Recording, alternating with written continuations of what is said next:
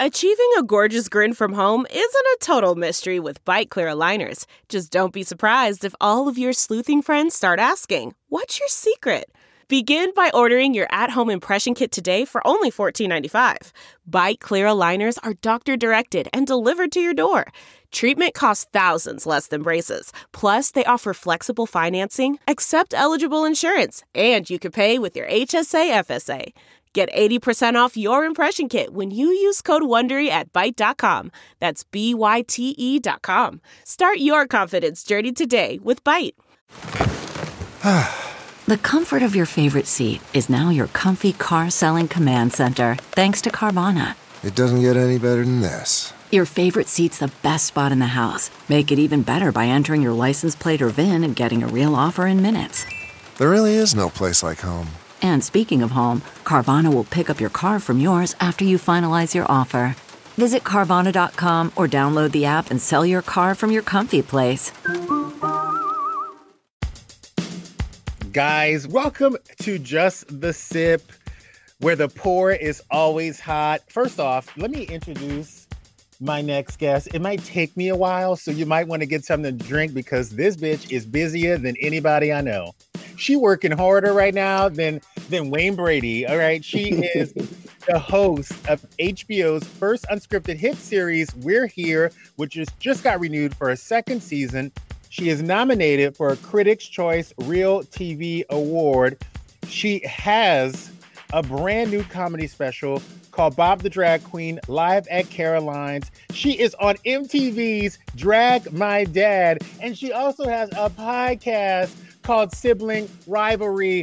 Meet the man who has found 15 more hours in a day, Bob the Drag Queen, everybody. I'm also the host of VH1's The Pit Stop as well. You know what, bitch? Don't come here with all your credentials, okay? Because you're putting me to shame. I am working. Sometimes I feel like me and Dr. Fauci are the two hardest working people in America. You guys might be. You guys seriously might be. Bob, this all hit at one time. Are you soaking this all in? You know, I feel like there was a change in my career about 2 years ago now. I did a play in Berkeley at the Berkeley Repertory Theater in Berkeley, California. And then something around the time of doing that play, things just kind of like took off for me. It was really wild. I took a 6-month break from doing drag to do Angels in America. And then when I got back, it was like, I guess that 6 months, folks are like, we missed the drag. Bring it back. Yeah. I just don't know where the switch went, where drag was kind of sort of this very niche art form that we enjoyed on Sundays or at a Wednesday drag queen bingo, to going mainstream and becoming something bigger than anyone expected. When do you feel that turn was? Oh, 2008 when RuPaul's Drag Race came on TV. I mean, season 1 was a huge switch in drag. Like, I don't think anyone can argue that. You know what I mean? It's crazy. When you saw that first season, when you heard about that first season, did you try to get on? No, I wasn't a drag queen then. I was just sitting in my apartment in Long Island City in Queens. And I had back in the day when people had TiVo. I was looking for shows to record on my TiVo. And then I was like, RuPaul has a show? What? I got to record this. Then I started recording it. And then immediately was like, this is the best show on TV. And I felt like I was in on this really intense secret. I would go in at work and be like, have y'all been watching RuPaul's Drag Race? And folks would be like, what? And I'd be like, girl, you have to start watching the show. And then I started doing drag during the first season. So you went from watching the show to winning the show. How many years later? I won the 8th season, so 8 years later. It's crazy because I feel like some of these queens have been doing drag their whole lives. Like they grew up doing drag at 16, 17 and worked their butts off to get here. But you kind of had an 8-year run. Like, how do you first start anyway? Like, who started you on this mission? How do you find your first lash? How do you learn how to do a beat? Like, what is going on? I started drag because I was a theater major in college, and I took a makeup course called stage makeup. And I remember we did drag in that course. We didn't call it drag. They called it opposite sex makeup. That's what they called it back when Politically I was correct. in school. Politically Um, correct. and then I remember the makeup kit that I ordered for stage makeup. It was called a Ben Nye TK7. It has all the stuff you need to do your makeup. Or I mean, not enough, but in my head I was like, I did all this like clown makeup and stuff through my Yeah. TK7 kit. So I went online, I just bought that same kit again, and then went to the wig store and bought some lashes. And then I just started going online. There was it's still up there, but there was this YouTuber named Petralude whose drag name was Misty Maven, who did drag tutorials online. And I Wow. would just watch them and learn. And then when did you know that combining your comedy and your drag together was going to get you to that next level? Because watching you on season 8, that's what got you the furthest. And that's why a lot of queens can't really touch you, because you have that comedy background that not a lot of people have. Well, my first gig ever was a stand-up gig. Like my first time ever performing in drag in nightlife was at a stand-up comedy club. Because Wow. I had been writing comedy for quite some time, and I really wanted to be able to do stand-up, but I just never found the time or the courage or the energy. But then one day I was like, I'm gonna really make it difficult for myself. My first time in drag will also be my first time Doing doing comedy. stand-up. Yeah. And I just begged everyone who worked at my restaurant to come see me do some stand-up. And they all thought it was funny from work. They were like, oh, wow, Caldwell's really funny, so we should probably go see him do some stand-up. Damn, that's crazy. I can't do stand-up and I can't do drag. I just know my limits. I would not be a pretty woman. Well, anyone can do drag. And I will say this, not everyone can do stand-up, but anyone can do drag. But also, I mean, the point of drag isn't necessarily to be a pretty woman. I think that's a common misconception. Everyone thinks like the goal is to be a pretty woman. And I think the goal is to feel good about how you look and to Yeah. entertain people, or to, offer some sorts of art, like to Yeah. give some art that people will appreciate, or that you're proud of making. And then blur the gender line and feel good about how you look. So you feel like it's more of a self-expression and a celebration as opposed to let's see who looks the fishiest.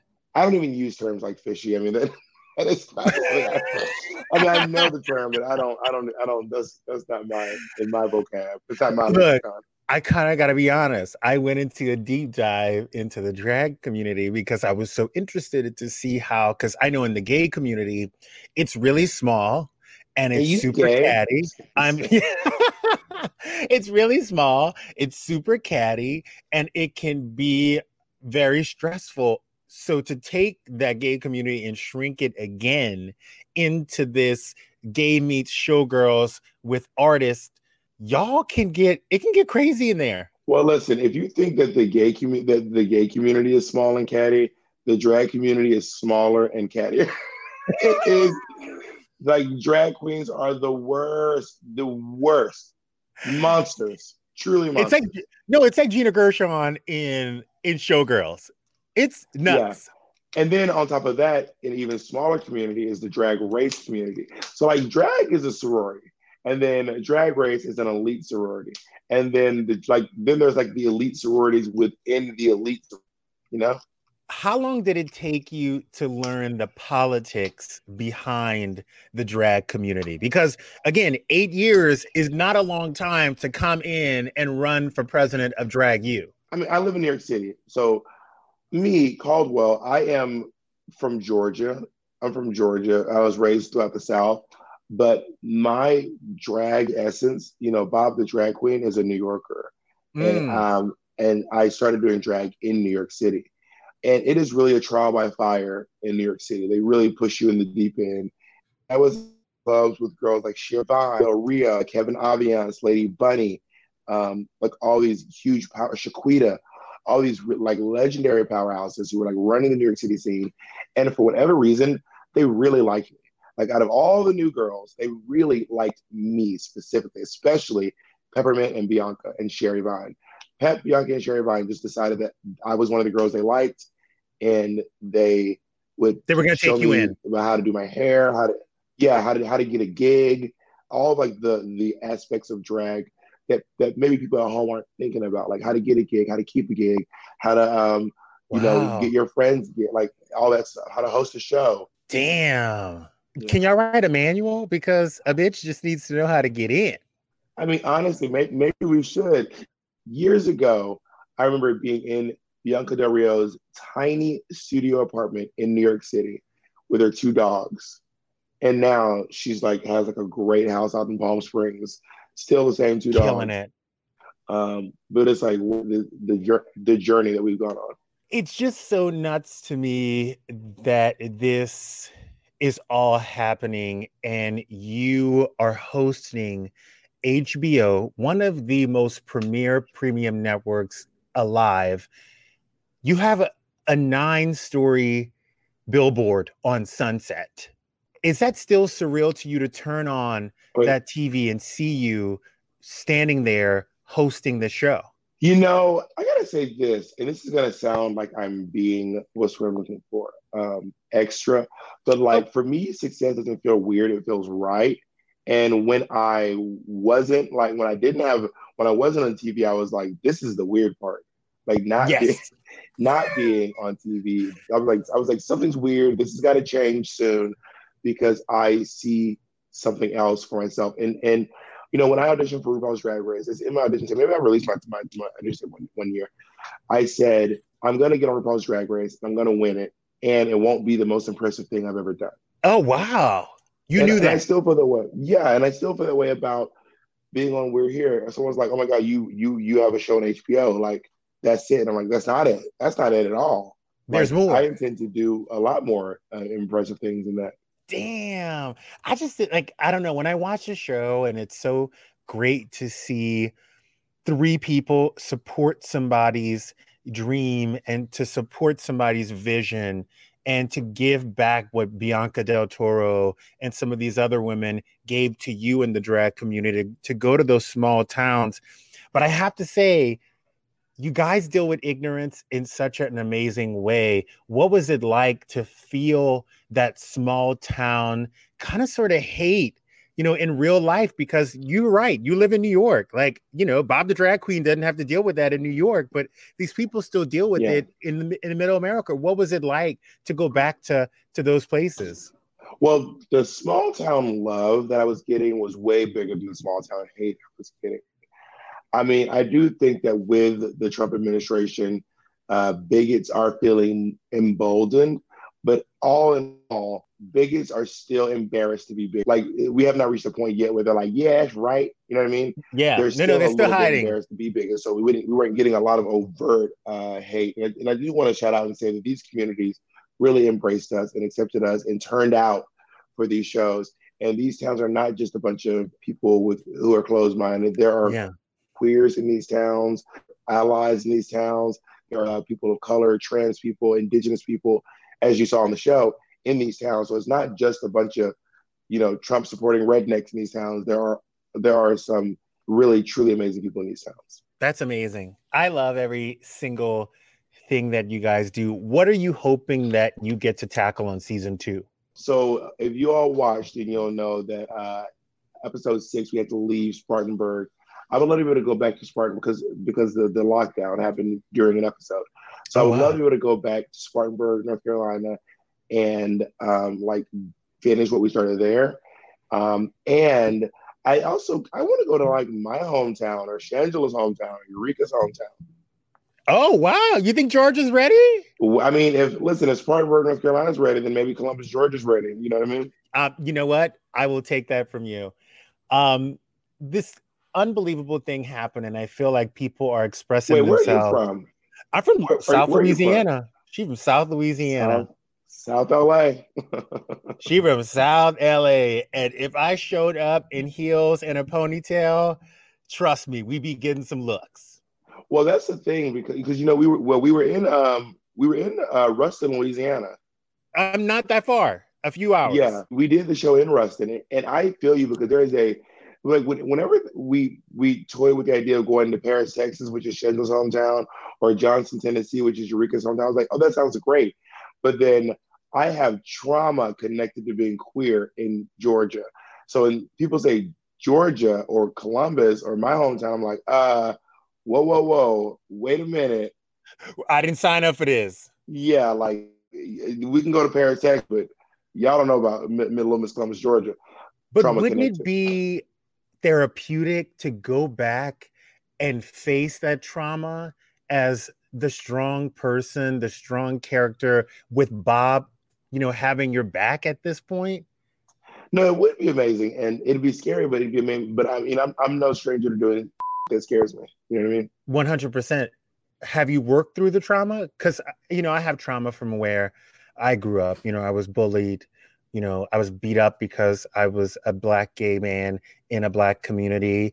I dealt with overt bigotry, coming from people who I loved and who I thought were my friends and, family. And they didn't know the impact that they had on me. And I carried that for a very long time.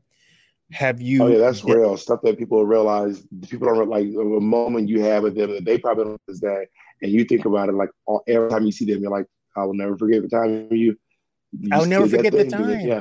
And have I dealt with that? I mean, I have certainly worked through it as well as I can with the resources that I have, and I feel like I'm in a really good place. I'm not afraid to go home, and oddly enough, I'm really proud to be from Columbus, Georgia. Even though Georgia's been doing some really unsavory stuff lately. That's the thing about being a queer Black Southerner.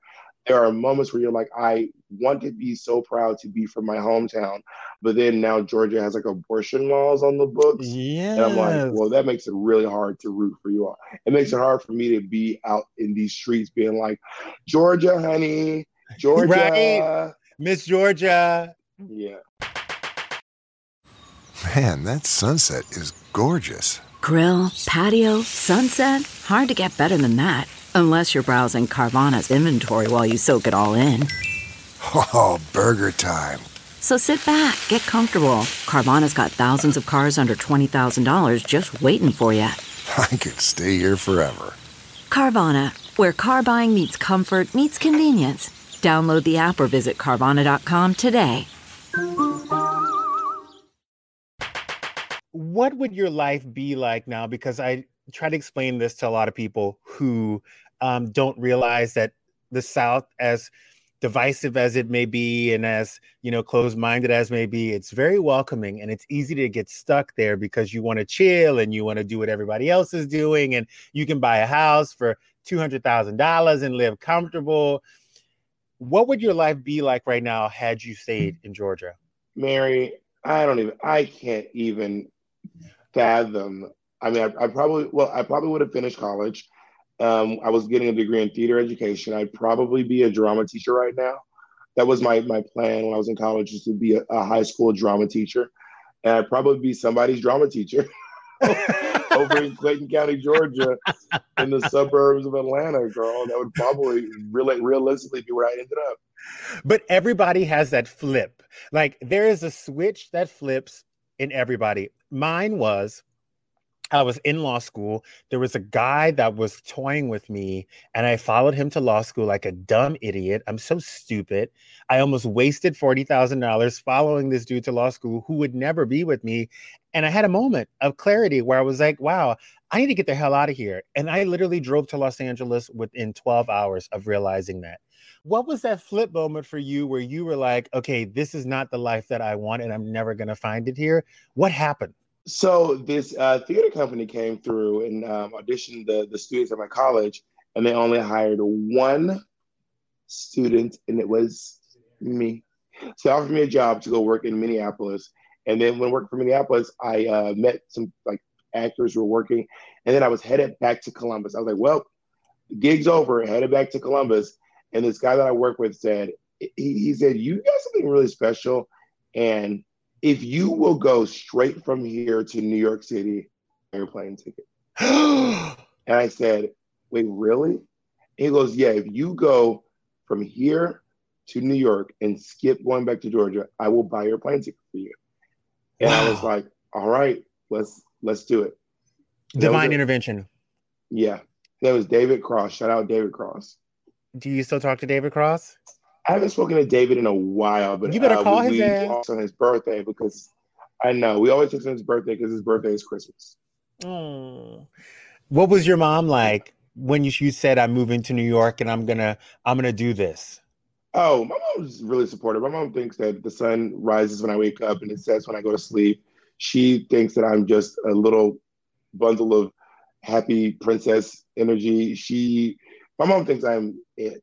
Like my mom really has gassed me up my whole life. So my mom's always like, I'm just so proud of you. And whenever I was a kid, she goes, I just always thought he was just creative. I just said, my baby show is creative. The black mama. That's the black mama go-to. I just said, my child's creative. He is so creative. My mom's from Mississippi. So I don't know. My mom is great. I'm also not the only queer in my family, which helps. Oh, wow. That's really I really nice. lucked out in terms of like family. It's not easy for people who are normally the only queer in their family. And for especially in black families. For black families, sorry, let me back that up for a minute. Black Southern families who were raised in the church, to be a queer black man of God does not exist. And what happens in black families who are in a church community, the shame and the blame goes to their parents for some odd reason. Yeah. And my family is a black family from the church. But again, I have a queer uncle who kind of paved the way for me. I will say that my family was not happy when I told them that I wasn't Christian. That really drove them kind of wild. They could take the gay. They couldn't take the Christian. They could not take me being like, I'm not a Christian. They were like, what? And I was like, I'm sorry, I'm just not. To quote Idina Menzel, I'm not that girl. To quote Idina Menzel. But do you ever sit and talk? Because this is very interesting to me. I just had this conversation with a guy who is in his 50s. He's in the generation above me. And it took me a minute to understand that sometimes people are a tiny bit bitter because they feel like our generation had it a little bit easier. So I just wonder if you ever sat and talked with your uncle to ask him about his, experience with being queer, black, and gay in the South. Well, my uncle's from Mississippi as well, but he's in Atlanta since before I was born, or at least since I was a kid anyway. But yeah, I mean, I talked to my uncle about it a lot. We were actually just talking about it the other day about what it was like to be a queer in the Atlanta scene in the 90s. Ooh, that must have been bumping. And to live through that through like Freaknik and like all that stuff, Southern Decadent, all that stuff. And he is definitely one of those people who like lived through the AIDS crisis, was affected by the AIDS crisis, and is still on the other side kicking today. Wow. Shout out Uncle Steve. Uncle Steve, I mean, but Atlanta in the 90s. Uncle Steve's like a warrior. Uncle Steve like got his leg shot off for like dating a white girl in Mississippi in like the 70s. Yeah, in 1970s. In the 80s or the 70s, Uncle Steve got his leg, like his shin, he has one foot.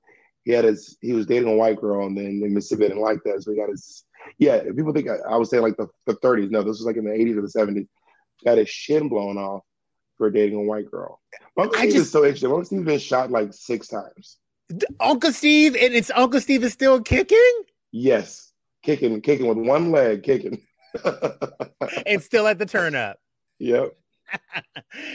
It's so interesting because even as a gay person, I had to educate myself on what it means to be non-binary. Mm-hmm. And I now fight with people who say, oh, I don't understand it. And I'm like, but you need to understand it. You need to make yourself understand it. And I'm going to use this as a teachable moment right now for people who listen to this. When you hear people say that they're gender non-binary, Bob, please tell them what it means. So when you're a gender non-binary, what that basically means you don't identify as a man, you don't identify as a woman, you acknowledge that gender is a spectrum and you're somewhere in the middle of it. For example, if you're listening to this and you're queer, you can use the Kinsey scale as an example. Kinsey scale says that everyone has a Kinsey number, 1 through 6. 1, you're completely straight, 6, you're completely gay. And there's a theory about the Kinsey scale is that no one's a 1 and no one's a 6, everyone's a 2 to 5. Anyway, if you acknowledge ideas like the Kinsey scale, you can apply that same idea and put it to gender as well.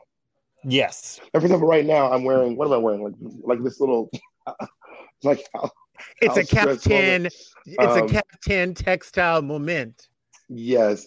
And I also acknowledge that my non-binariness, once I was able to tap into it because of drag and because of, blurring the gender line in my work life and then it bleeding into my day-to-day life, and then me realizing that I have been pushed into this social construct of what it means to be a man or to be assigned male at birth.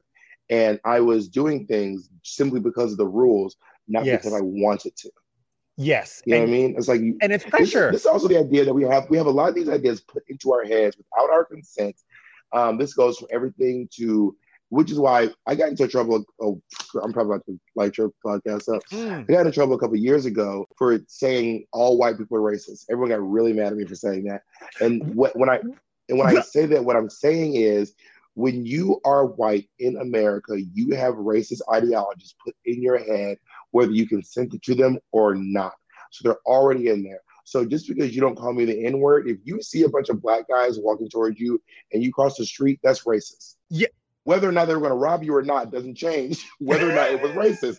And if you cross the street, or if you look at a bunch of black guys and you get nervous, even if you don't cross the street, that's still racist because you have racism baked into your head. You saw a group of people, you took their race and you decided in that moment that they were something without any knowledge other than the color of their skin.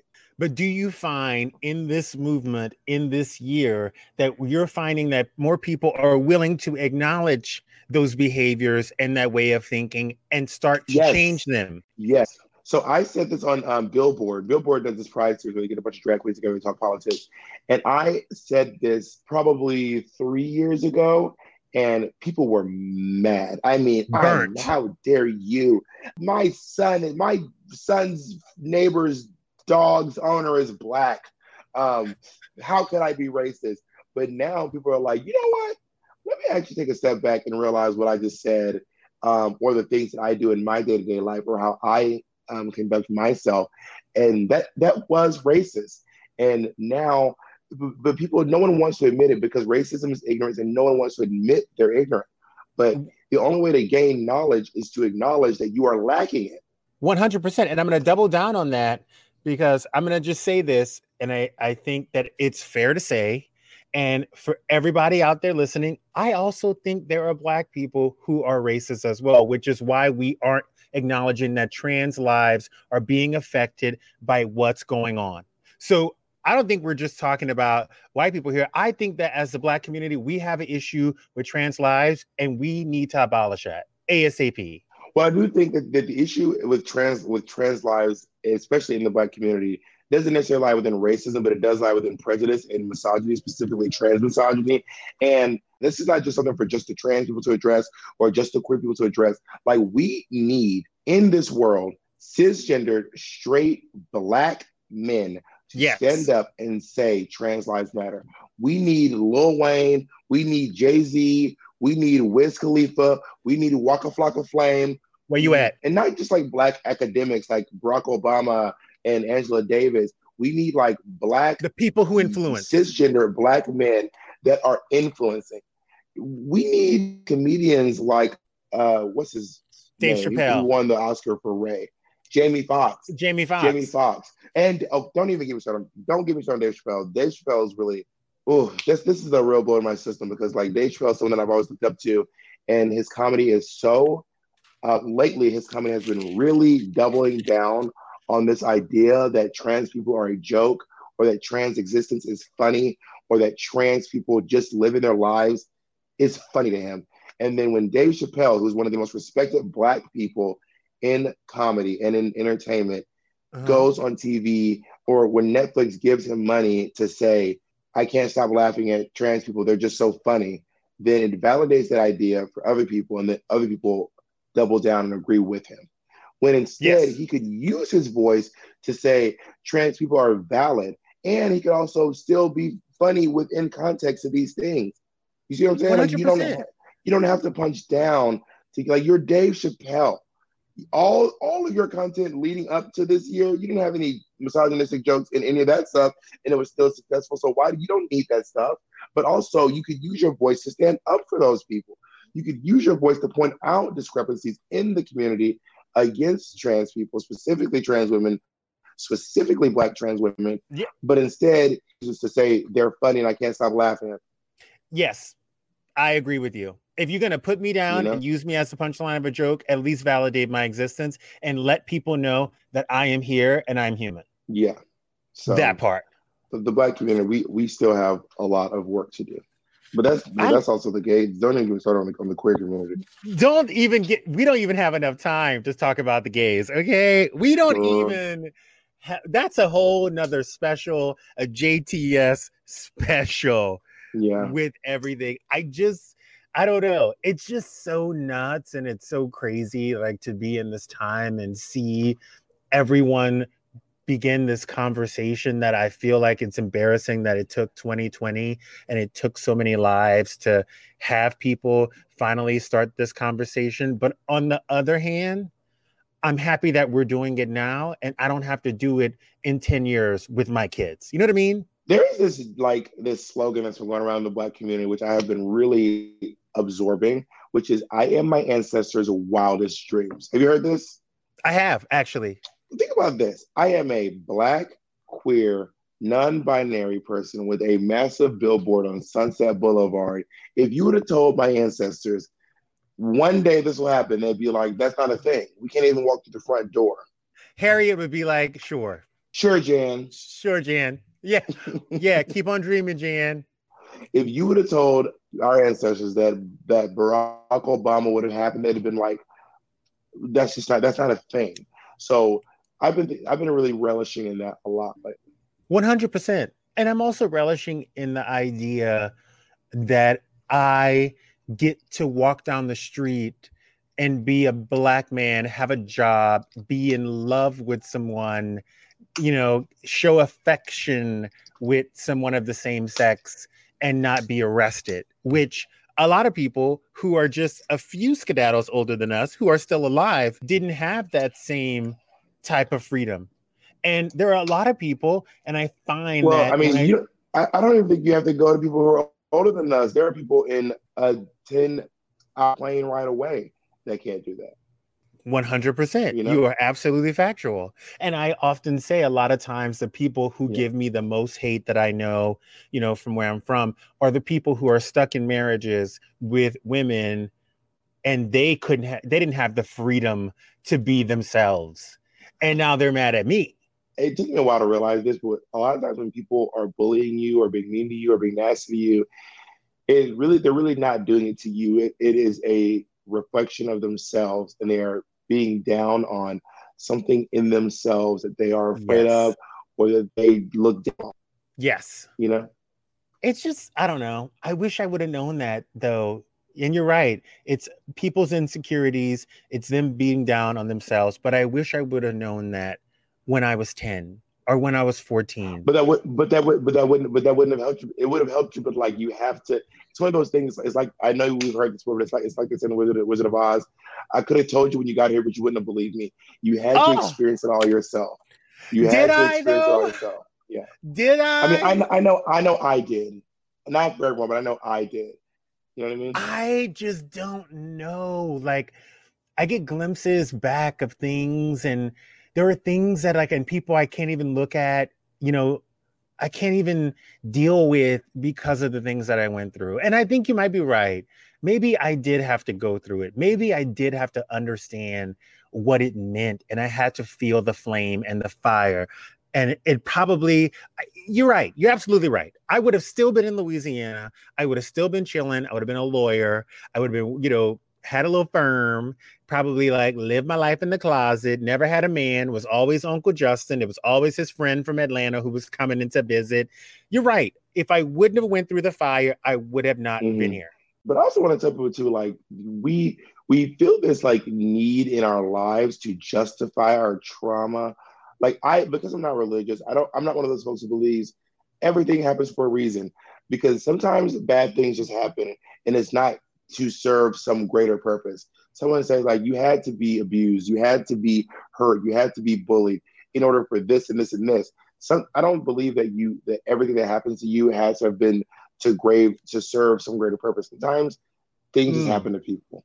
Sometimes think, because then if you think that you being abused has to then somehow turn into something else, and it doesn't turn into that, then you think that it's something you've done wrong. So I just want to dispel that rumor to anyone here listening who feels like you have to turn your trauma into some, like, a movie or a poem or a book or a speaking engagement. It doesn't or have yada, to yada, happen. yada. Sometimes you can still work through it without some end product being this thing.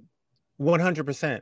But I also think, when you go through something like that, yeah, it might not happen for a reason, but there is a lesson to be learned. I believe that. You know what I mean? Yeah. If anything, the outcome should be that better next time than to leave your back against this person, or to let your guard down, around people, or to not know that, certain things exist in the world and you need to watch out for yourself. I don't think there's the end of the rainbow for every situation or trauma, but I do think there is a learning curve for everything. I think that you have to learn something from something. You can learn from a trip to the mailbox. There's something to learn from all situations in life, and then obviously some of them carry much greater impacts. Oh my God, Bob, where can I find this special? If you all go to iTunes, type in Bob the Drag Queen Live at Caroline's, or if you go to my website, it's all there, bobthedragqueen.com. You can find anything that has anything to do with Bob the Drag Queen. That's bobthedragqueen.com. I just want to let you know that, like, I am low-key jealous and envious of what you're doing right now, but I'm also high-key cheering you on, because I love Shangela. I love you. And, like, I just love when my Black kings and queens really rise up, because I know how much harder you have to work in order to get that recognition. I know how extra you got to be to make sure you are seen and heard in this industry. So truly, I am impressed every time I turn on that show. I truly believe that you are there for a reason, and you are absolutely correct. This is not going to be the biggest thing you're going to do. Oh, you're so sweet. Are you in LA? I'm in LA. Are you in LA? In this moment, yeah, but I'm leaving tomorrow. But you're so sweet. One day we'll have a gay brunch once the restaurants open up again. Oh, we'll have a full Kiki, because my first drag show, the first time I ever saw a drag show in Los Angeles, I saw Shangela. Oh, work. Where? And it was one of Shangela's first times at Revolver. Ooh. Oh, work. Y'all are connected. We're all connected. So we're gonna do a Queen's Kiki whenever this is all lifted, and we're gonna connect. And I'm just so happy for you. I'm gonna check out your podcast. I'm gonna hit up this special on iTunes, and everybody, season 2 of We're Here is about to come back, and Bob's gonna be the y'all. Bob is it. Now don't get caught up in no entanglements, Bob. No, I'm good. Thank you so much for being here. Of course, my pleasure. You guys, thanks for listening, and do not forget to subscribe. And you can follow me at The Lady Sitter, and be sure to come back every week for another pour of your favorite celebrity.